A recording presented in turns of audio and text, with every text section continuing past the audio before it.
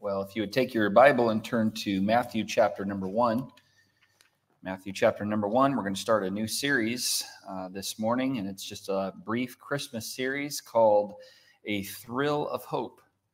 A Thrill of Hope. Matthew chapter number 1. And we're going to read verses 18 through 23. And as you're finding that, if you would join me in standing for the reading of this passage, Matthew chapter number 1. Verse 18 through 23. And the Word of God says this: Now the birth of Jesus Christ was on this wise. When as his mother Mary was espoused to Joseph before they came together, she was found with child of the Holy Ghost. Then Joseph, her husband, being a just man and not willing to make her a public example, was minded to put her away privily. But while he thought on these things, behold, the angel of the Lord appeared unto him in a dream, saying, Joseph, thou son of David, fear not to take unto thee Mary thy wife, for that which is conceived in her is of the Holy Ghost.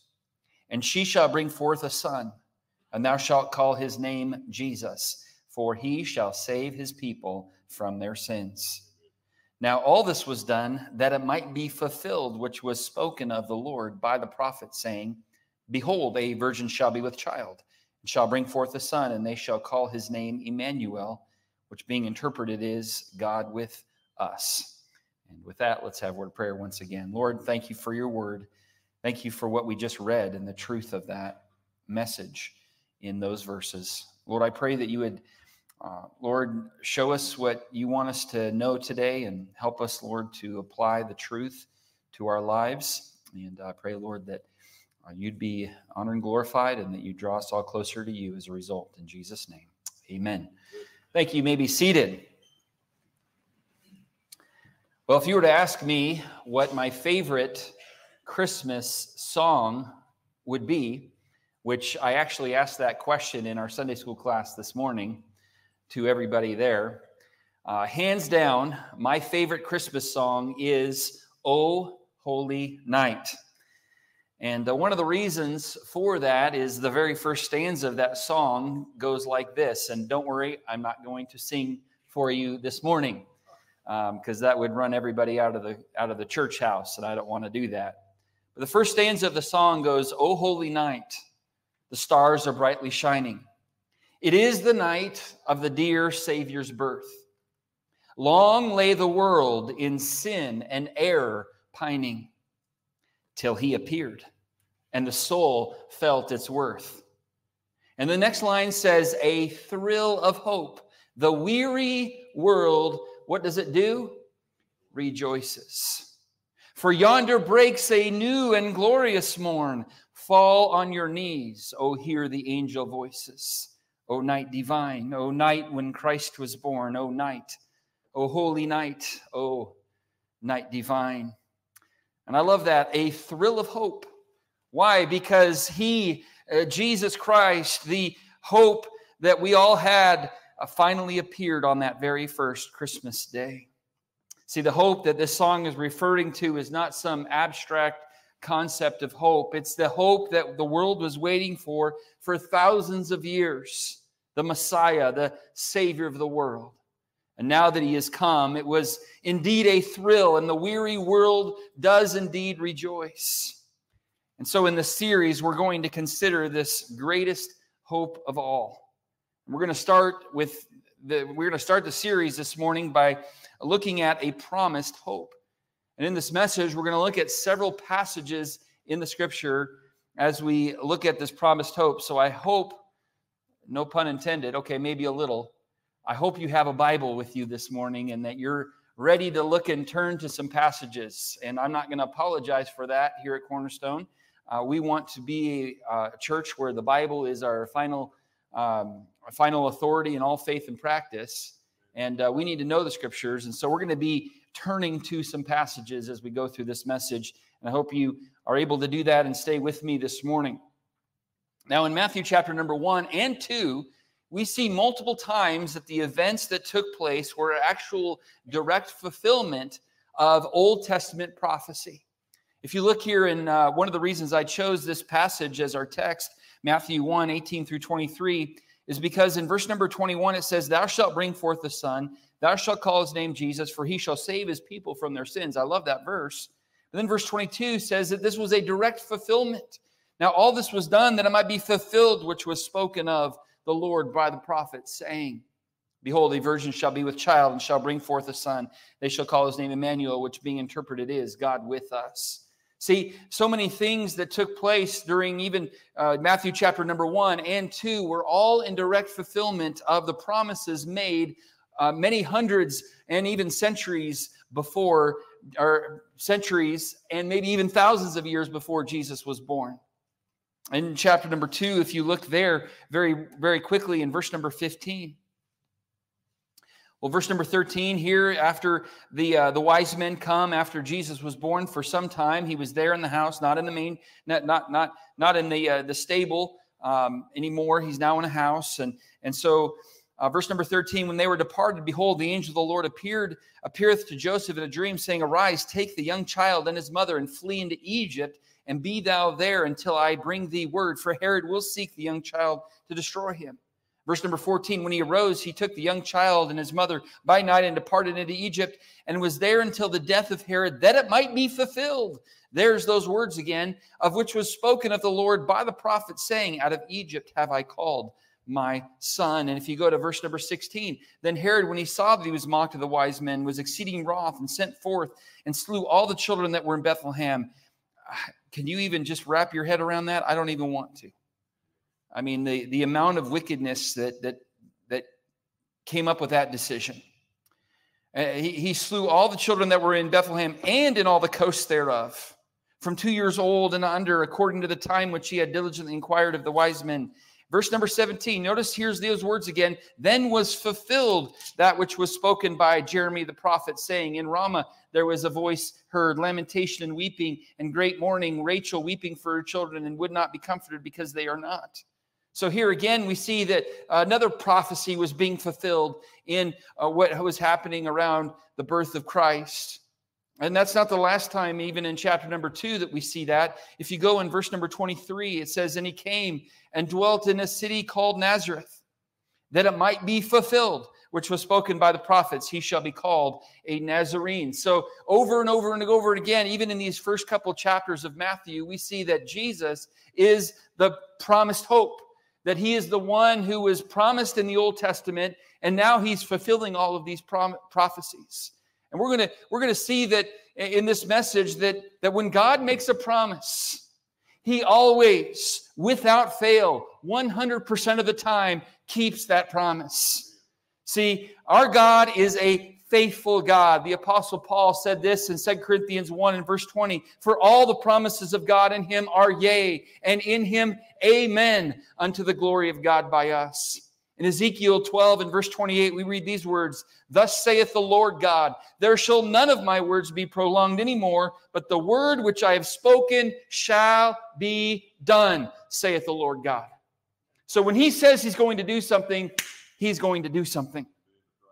Someone once rightly said this, you can't break God's promises by leaning on them, because his promises can never be broken. We're going to see that as we go through the life of Christ here and how he fulfills all of these promises. Look, the other promises that God has made to you and I, he's going to keep those promises just as well. Let's get into it this morning. This is going to be a little bit more of a Bible study type of a message, and I encourage you to take notes and jot these references down. Turn to them if you can as we go through them quickly this morning. First of all, I want us to see, as we consider the promised hope, first of all, his birth was promised. His birth was promised. And several aspects about his birth were mentioned in detail in the Old Testament that came to pass in the New Testament, in the birth of Christ. What exactly was promised regarding his birth? Well, first of all, the who was promised. Who was that was going to come to this world to be the Savior of the world. And we read about this all the way back at the very beginning of the Bible. In Genesis chapter number 3 and verse number 15 is the first promise that Jesus would come. In verse number 15 of Genesis 3 says this, I will put enmity. This is after the fall of man, Adam and Eve in the garden. And God is delivering some curses. And right now he's speaking to the serpent. He says, I will put enmity between thee and the woman, between thy seed, and then here it is, her seed. Her seed. It shall bruise thy head, and thou shalt bruise his heel. And in that prophecy, we see already her seed is a reference to the virgin birth of Jesus Christ. Because typically, just how you and I were born, the seed came from the man. But here there was a reference to the fact that Jesus, the Son of God, would come and he would be born of a virgin. So he was already promised all the way back in Genesis chapter number 3 and verse 15. And then in Isaiah 9 and verse number 6, we see another prophecy. And this is our memory verse for the month of December here at Cornerstone.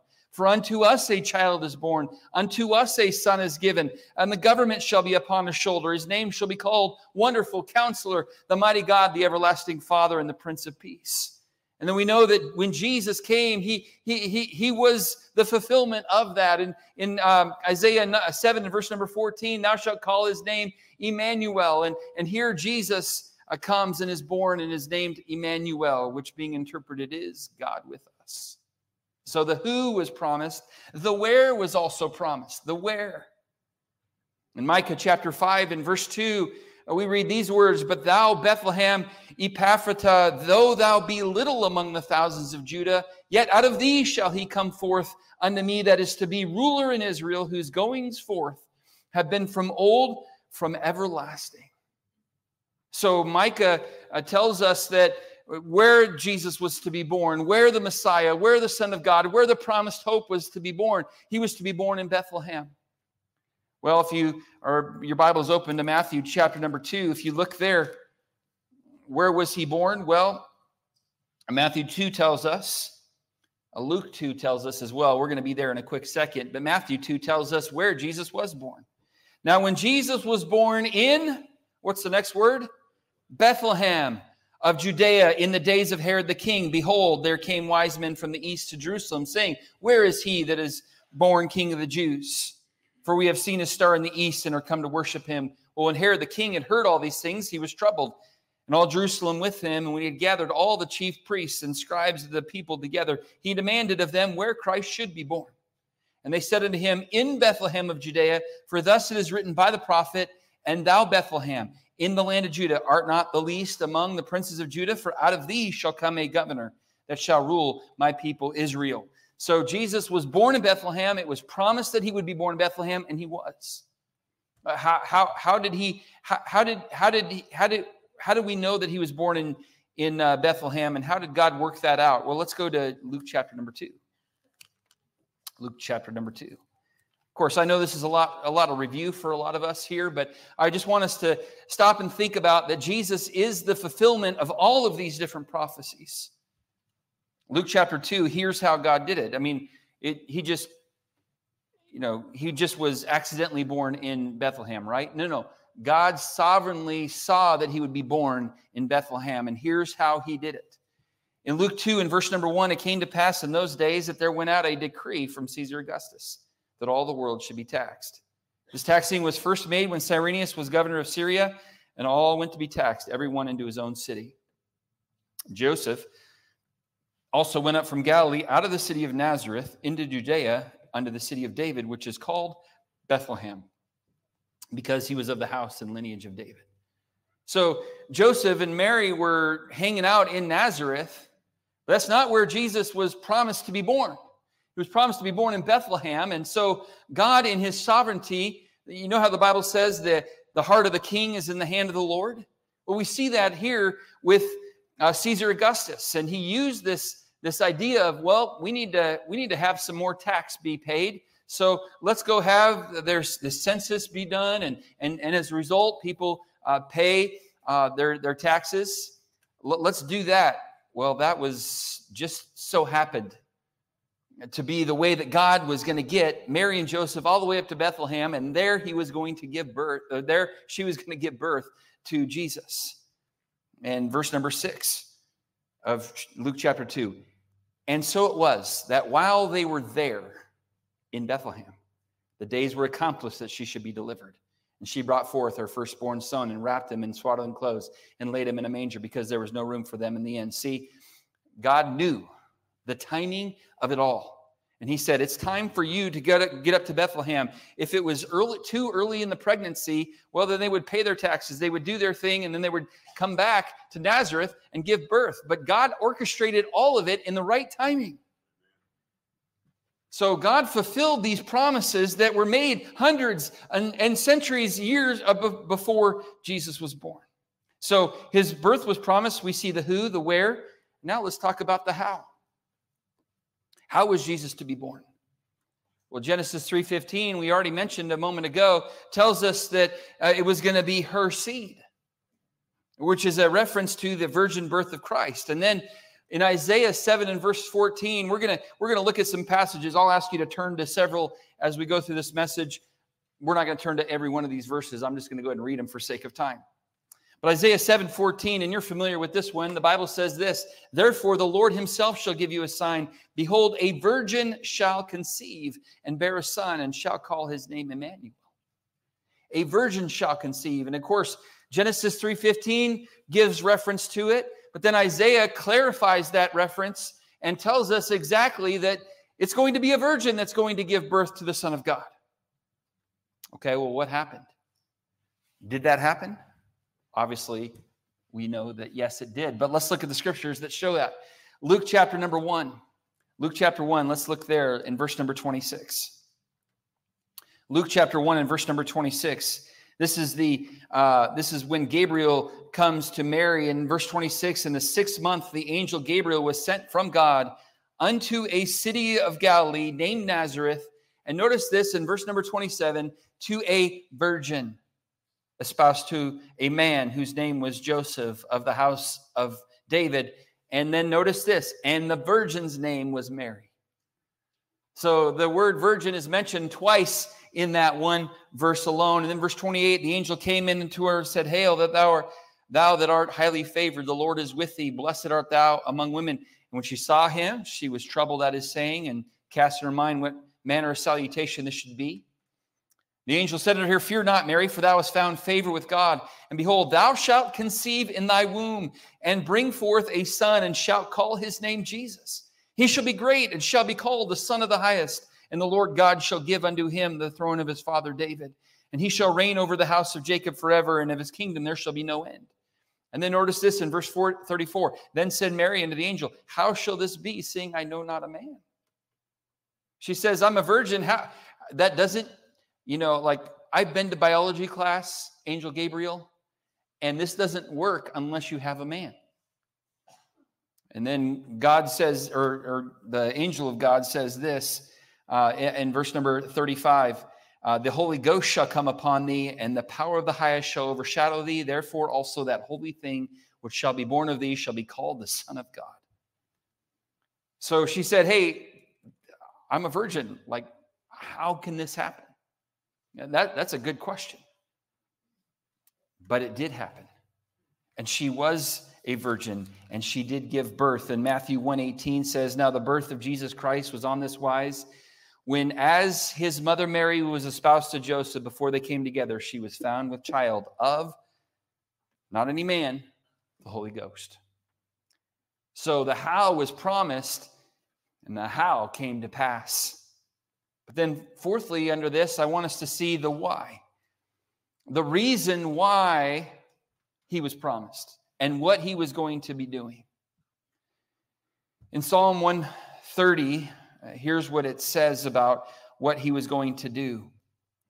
Psalm 130 in verse number 7 says, let Israel hope in the Lord, for with the Lord there is mercy, and with him is plenteous redemption, and he shall redeem Israel from all his iniquities. So this is a prophecy regarding what Jesus would end up doing. In Daniel chapter 9, verse number 24, here's another one. A lot of times we hear, and let me just kind of call a timeout in the message here. A lot of times we hear about how Jesus fulfills a lot of prophecies, but a lot of us don't have those references down. That's what I'm trying to do in this message here, is to give you the ammunition that you need for your own faith and to help others as well and to teach them the truth. That Jesus is the fulfillment of so many different prophecies. And so I know this is a little different type of a message and a little more turning to passages and writing references down, but I want to give you some things that I think will help you, just even in your own relationship with God, to say, I am so convinced that you are the fulfillment and that you are the promised hope. Okay, Daniel, back to the message here. Daniel 9:24. 70 weeks are determined upon thy people and upon thy holy city to finish the transgression and to make an end of sins and to make reconciliation for iniquity and to bring in everlasting righteousness and to seal up the vision and prophecy and to anoint the most holy. Daniel prophesied that when Jesus comes, when the Messiah comes, he's going to finish transgression to make an end of sins. So he's going to do away with and provide the ultimate covering and forgiveness of sin. Isaiah 53 in verses 11 and 12 is another couple references I want you to jot down. Isaiah 53:11 says, he shall see the travail of his soul and shall be satisfied. By his knowledge shall my righteous servant justify many, for he shall bear their iniquities. Verse 12, therefore will I divide him a portion with the great, and he shall divide the spoil with the strong, because he hath poured out his soul unto death, and he was numbered with the transgressors, and he bare the sin of many, and made intercession for the transgressors. So why he was to come was promised all the way back in all of these different Old Testament prophecies. And then in the New Testament, why did he come? Well, that was all fulfilled.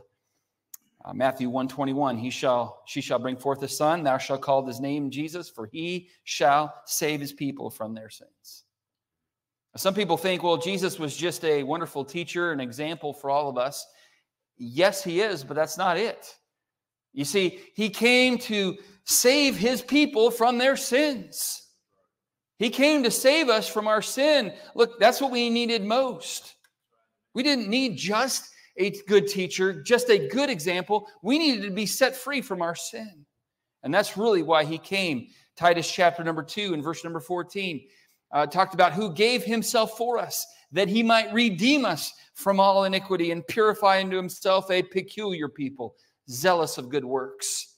1 John 1:7, if we walk in the light as he is in the light, we have fellowship one with another, and the blood of Jesus Christ, his son, cleanses us from all sin. See, he is the fulfillment of those Old Testament prophecies regarding why the Messiah was to come, to save us from our sins. And Jesus did that. In 1 Corinthians 15:3, for I delivered unto you, first of all, that which also I received, how that Christ died for our sins, according to the Scriptures. See, Jesus came to die. He was born to die. But that wasn't it. So we see that Jesus fulfilled so much, even in the birth of Christ. But then not only was his birth promised, but secondly, I want us to see that his life was promised. Now, we already saw in Matthew chapter number 2 that he would grow up in Nazareth, was an Old Testament prophecy. While there's no direct verse that says that, there is several prophecies in the Old Testament that form together point to the fact that Jesus would grow up in Nazareth. And in Matthew chapter 2, that's exactly where he grew up. He grew up in Nazareth. We also read in the Old Testament that the Messiah was to be preceded by a messenger, by one who goes before him. In Isaiah 40 and verse number 3, there's a reference there, the voice of him that crieth in the wilderness, prepare ye the way of the Lord, make straight in the desert a highway for our God. Malachi 3:1 tells us also that there is going to be a messenger that's going to precede the Messiah. And it says, behold, I will send my messenger, and he shall prepare the way before me. And the Lord whom ye seek shall suddenly come into his temple, even the messenger of the covenant whom ye delight in. Behold, he shall come, saith the Lord of hosts. And guess who that was that came before Jesus went on the scene? His name was what? John the Baptist. And that all those prophecies of Isaiah 40 and verse 3 and Malachi 3:1 came true in John the Baptist. Okay? We also know that what his life was going to be about. Isaiah 61 and verse number 1 says, the Spirit of the Lord. God is upon me, because the Lord hath anointed me to preach good tidings unto the meek. He hath sent me to bind up the brokenhearted, to proclaim liberty to the captives, and the opening of the prison to them that are bound. And guess what Jesus ended up doing with his life? He ended up preaching good tidings unto the meek. He ended up binding up the brokenhearted, healing them, and doing all kinds of miracles to heal people. And the Gospels are filled with instances when he did that. To proclaim liberty to the captives, he did that. And the opening of the prison to them that are bound. Yes, he did all of those things. That's what Jesus came to do. But again, that was prophesied many hundreds of years before Jesus comes on the scene. And then his life is a direct fulfillment of that. And we learn in the Old Testament also that the Messiah was to enter in his life into Jerusalem riding a donkey. You know, Palm Sunday, I realize this is Christmas time. We're not supposed to talk about Palm Sunday till we get closer to Easter. But there was a prophecy in the Old Testament regarding Jesus entering into Jerusalem on a donkey. Zechariah 9:9 is the reference there. Rejoice greatly, O daughter of Zion. Shout, O daughter of Jerusalem. Behold, thy king cometh unto thee. He is just and having salvation, lowly and riding upon an ass, and upon a colt, the foal of an ass. So here it says in the Old Testament that Jesus was going to enter into Jerusalem riding on a donkey. And guess what happened? Many years later, Jesus comes marching into Jerusalem, not on a wild stallion, but on the back of a donkey. Again, another fulfillment of prophecy. We also learn in the Old Testament in Psalm 41, verse 9, I'm not going to even read the verse, but he was going to be betrayed by a friend who ate with him. And we see that fulfilled with Judas betraying him. In the Old Testament, we also learn that the Messiah was to be sold for 30 pieces of silver. In Zechariah 11:12, guess what ended up happening? Yeah, it's no surprise, because he is the Messiah. He is the promised hope. So his life was promised, but then thirdly, I want us to see that his death was promised. The details regarding the crucifixion of Jesus were prophesied many, again, hundreds of years before it ever happened. And as he's crucified, all these prophecies are being fulfilled one by one, showing once again that this, without a doubt, without question, is the promised Messiah. So what about his death was promised? Well, first of all, that he would die, and obviously that doesn't take a lot of, anybody can prophesy that somebody's going to die, because, well, we all die, as appointed unto men once to die. But Genesis 3:15, it was mentioned that Satan would have the ability to bruise the heel of Jesus Christ. And we see that happen on the cross for sure. But if we turn our Bibles to Isaiah 53, I want us to see a couple of these prophecies regarding the death of Christ that were fulfilled in the crucifixion of our Savior. Isaiah 53 and verse number 3.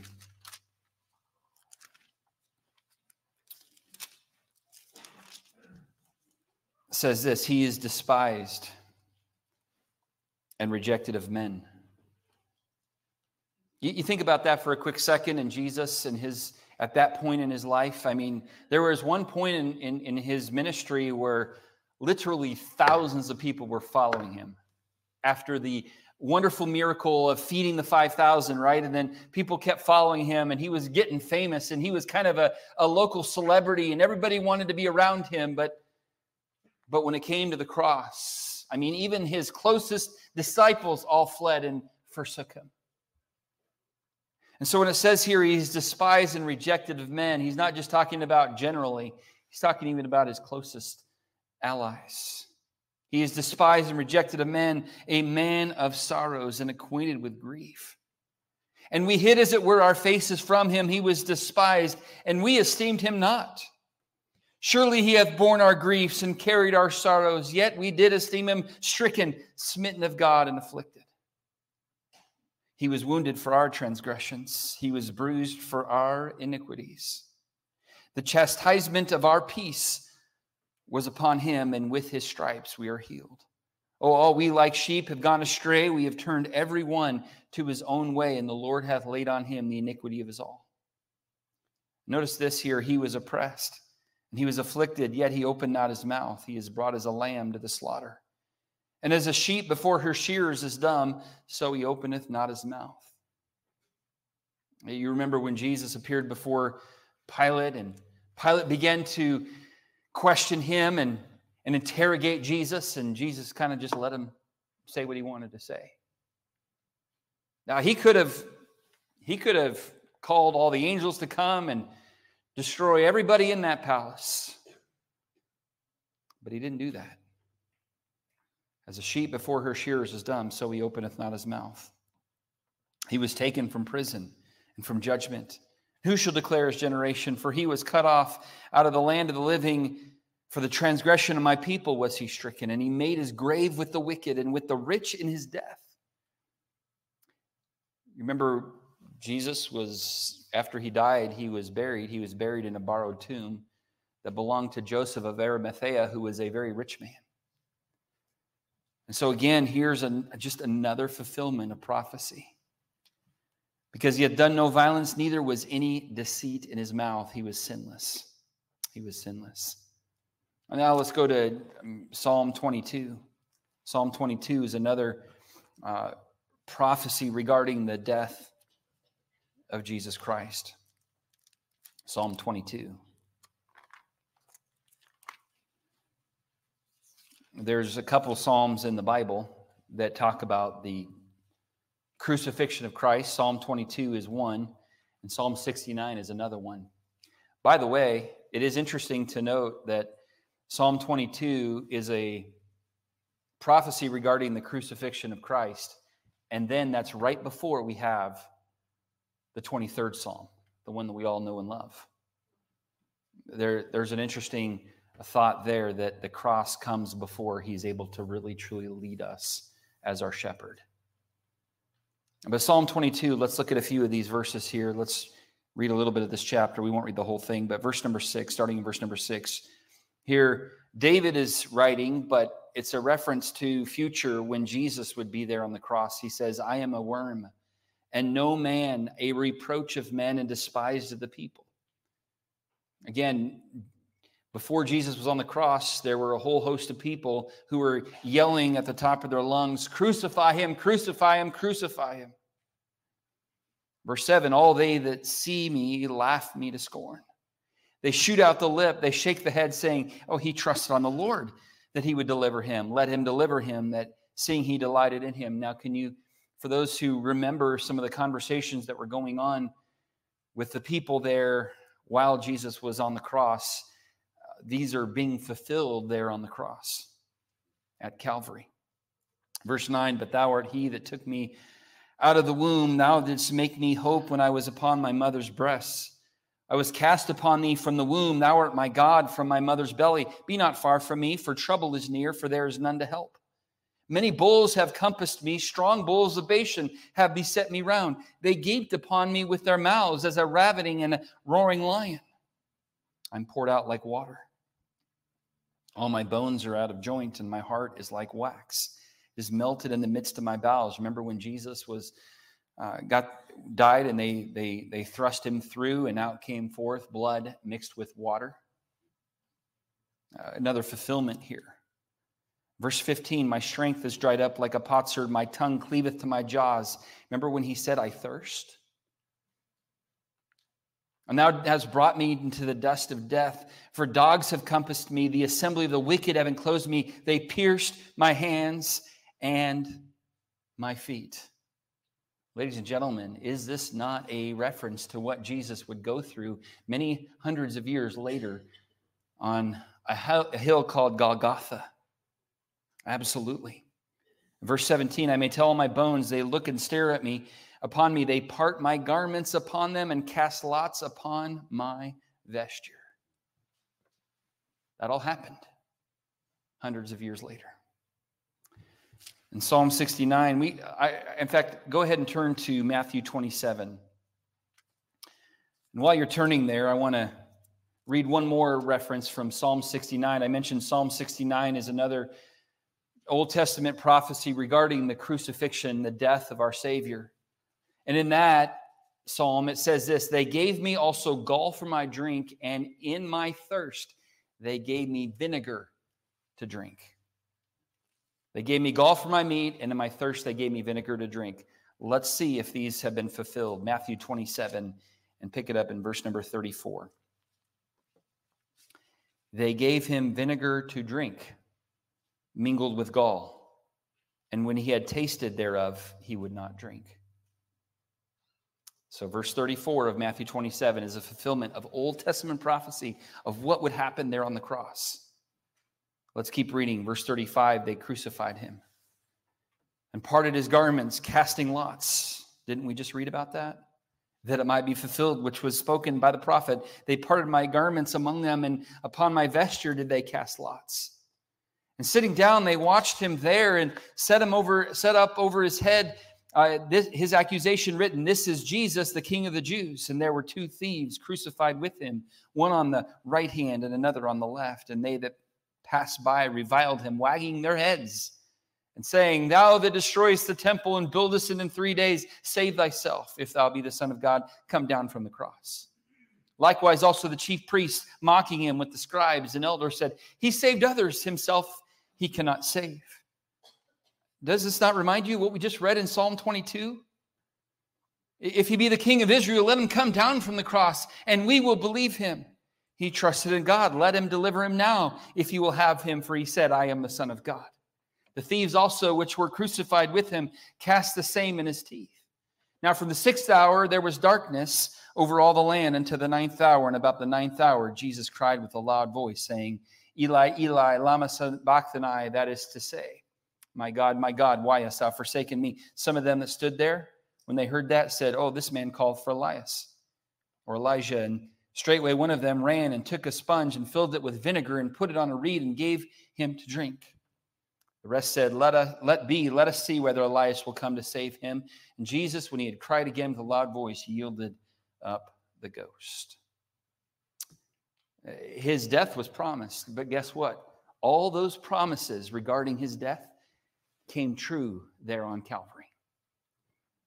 So his death was promised, but I want us to see, fourthly here, his resurrection was promised. And praise the Lord for this truth. Because Jesus not only died for our sins, but he rose again the 3rd day, according to the scriptures, to give us eternal life. Now, the concept of the resurrection was promised. Just the general concept of the resurrection was promised in Daniel chapter 12 and verses 2 and 3. Daniel 12, 2 and 3 says this, "And many of them that sleep in the dust of the earth shall awake, some to everlasting life, and some to shame and everlasting contempt. And they that be wise shall shine as the brightness of the firmament, and they that turn many to righteousness as the stars forever and ever."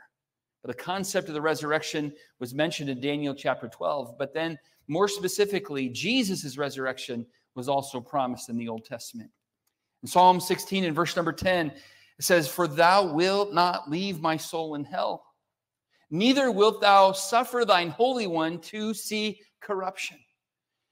And while it wasn't necessarily mentioned as a prophecy at the time, when Jonah was in the belly of the whale for those 3 days and 3 nights, that was actually an illustration of what Jesus was going to do for us as he died and was going to be in the heart of the earth for 3 days and 3 nights. Psalm 22 also refers to the resurrection of Christ. And Isaiah 53 and verse number 10 does as well, and I want to read that one to you. It says, "Yet it pleased the Lord to bruise him. He hath put him to grief. When thou shalt make his soul an offering for sin, he shall see his seed.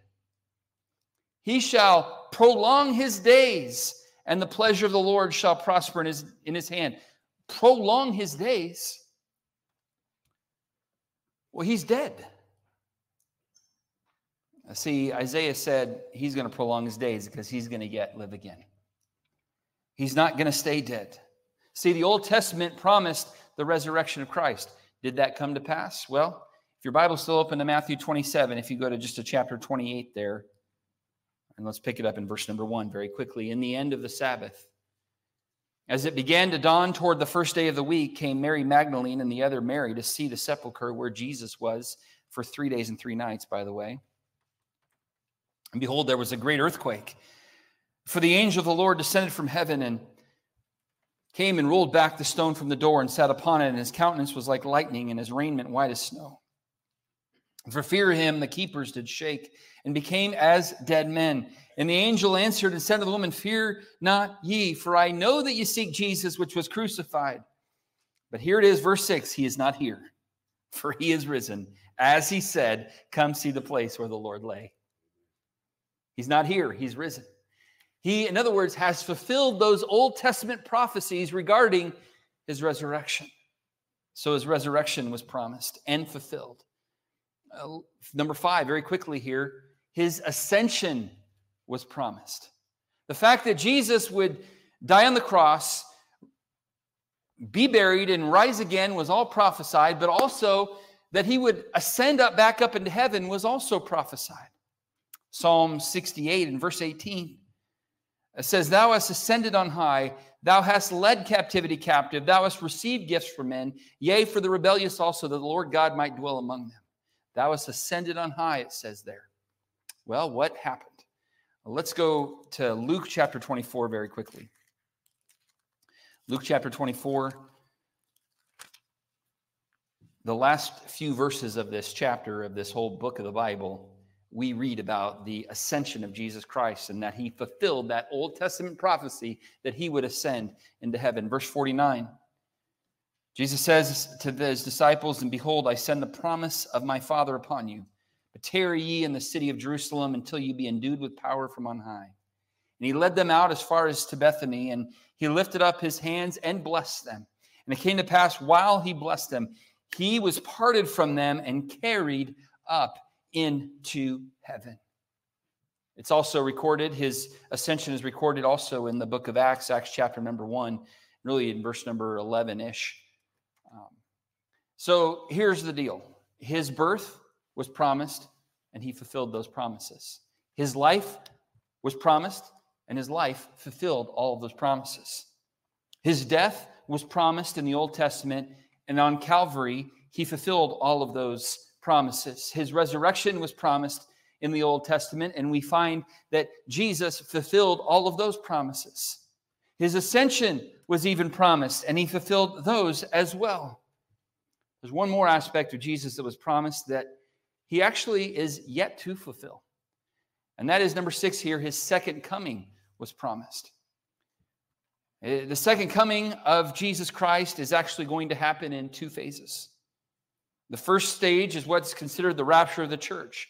When Paul wrote about it in 1 Thessalonians chapter 4, For the Lord himself shall descend from heaven with a shout, with the voice of the archangel, with the trump of God, the dead in Christ shall rise first, and we which are alive and remain shall be caught up together with them in the clouds to meet the Lord in the air. So shall we ever be with the Lord. So the Lord is, that's the next thing, by the way, on God's calendar. Now, there's other things that are going to happen, perhaps, before the rapture, but as far as prophetical things that need to take place before the rapture, nothing else needs to take place. That's the next thing that could happen, and it could happen today. But then after that, the world is going to experience a 7-year tribulation period. And at the end of those 7 years, the second stage of his second coming will take place when Jesus comes back physically to this earth to rule and reign for 1,000 years. Now think about this for a quick second. There are 39 books in the Old Testament, and no less than 17 of them, of those books in the Old Testament, mention the second coming of Jesus Christ. In fact, there are significantly more scriptures in the Old Testament that refer to the second coming than they do promise the first coming. Enoch prophesied about the second coming all the way back in the days of Genesis. And while this isn't in the book of Genesis, it's actually in one of the New Testament books. Jude tells us what Enoch, who lived during the days of Genesis, he was the 7th from Adam. Here's what he had to say. Jude 14 and 15 says, Enoch also, the 7th from Adam, prophesied of these, saying, Behold, the Lord cometh with 10,000s of his saints to execute judgment upon all, and to convince all that are ungodly among them of all their ungodly deeds, which they have ungodly committed, and of all their hard speeches, which ungodly sinners have spoken against him. He says the word ungodly several times in that verse. I think that was the title of his sermon, The Ungodly. But he promised that the Lord was going to come with 10,000s of his saints. And by the way, for those of us who are New Testament saints, that's us. When he comes back to rule and reign, we're going to get to come with him. Daniel spoke about the second coming in Daniel chapter number 7. Jesus also promised that he would come back in John chapter number 14. For sake of time, I'm just going to give you the references here. And the angels promised that he would come back in Acts chapter number 1 and verse 11. And which also said, ye men of Galilee, why stand ye gaze up into heaven? This same Jesus, which is taken up from you into heaven, shall so come in like manner as ye have seen him go into heaven. And there's so many other references I can give you because the Apostle John talked about it, and so many others. I mean, Paul talked about it on several occasions, how that Jesus was coming back. So look, here's the deal. Jesus has fulfilled all the Old Testament prophecies regarding his birth, his life, his death, his resurrection, his ascension. Now, he hasn't fulfilled the ones regarding the second coming, but just as sure as he did the first ones, my friend, he's going to fulfill those other ones too. Now, let me just throw this thought out as we wrap this up. If we were to just take 8 specific prophecies that we've talked about, and by the way, we've talked about several others, more than just 8. But if we took just 8 prophecies concerning the Messiah, Peter Stoner wrote in his book, Science Speaks, to show that mere coincidence cannot explain all of these being fulfilled in one man, all of these, just even 8 prophecies being fulfilled in one man. And he applied the science of probability to show the chance that all 8 prophecies would be fulfilled in one man. That probability was calculated to be 1 in 100 quadrillion. 1 in 1 quadrillion. When Stoner's calculations were submitted to the American Scientific Affiliation for verification, both a committee of review and the executive council found them dependable and accurate in regards to the scientific material presented. Now, it does not take a great deal of mathematical prowess to understand that 1 in 100 quadrillion shows that the odds are heavily against these prophecies being fulfilled as a result of sheer chance. But do we really have any concept of how many 100 quadrillion is? Is there any comparison we can make to help understand that huge number? Well, in the book Evidence That Demands a Verdict, Josh McDowell points out the fact that it would take 100 quadrillion silver dollars to cover the entire state of Texas. I'm sorry for mentioning that word in here in the church house today. But 100 quadrillion silver dollars to cover the entire state of Texas, 2 feet deep. Suppose we marked one of those silver dollars and let a man with a blindfold wander as long and as far as he wished, but instructed him to pick up one specific silver dollar. He would have the same chance of picking up the right silver dollar as that one man would have fulfilling just 8 prophecies about the Messiah. Isn't that mind-blowing? Now, those are the chances of just 8 prophecies being fulfilled in one man. We looked at several others. And really, it gets to the point where it's beyond mathematical probability. It has to be, Jesus has to be the Messiah. So we really have to conclude that without a doubt, without question, Jesus Christ is indeed the Messiah, the Son of God, the Savior of the world. Since that's the case, what will you do with that information?